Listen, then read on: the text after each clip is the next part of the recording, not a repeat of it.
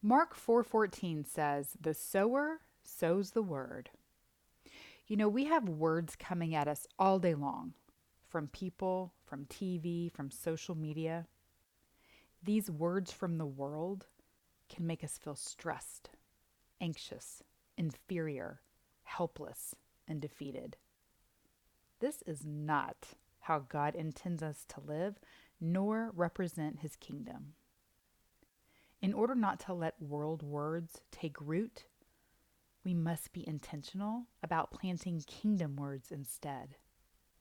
Kingdom words being peace, joy, hope, love, and confidence.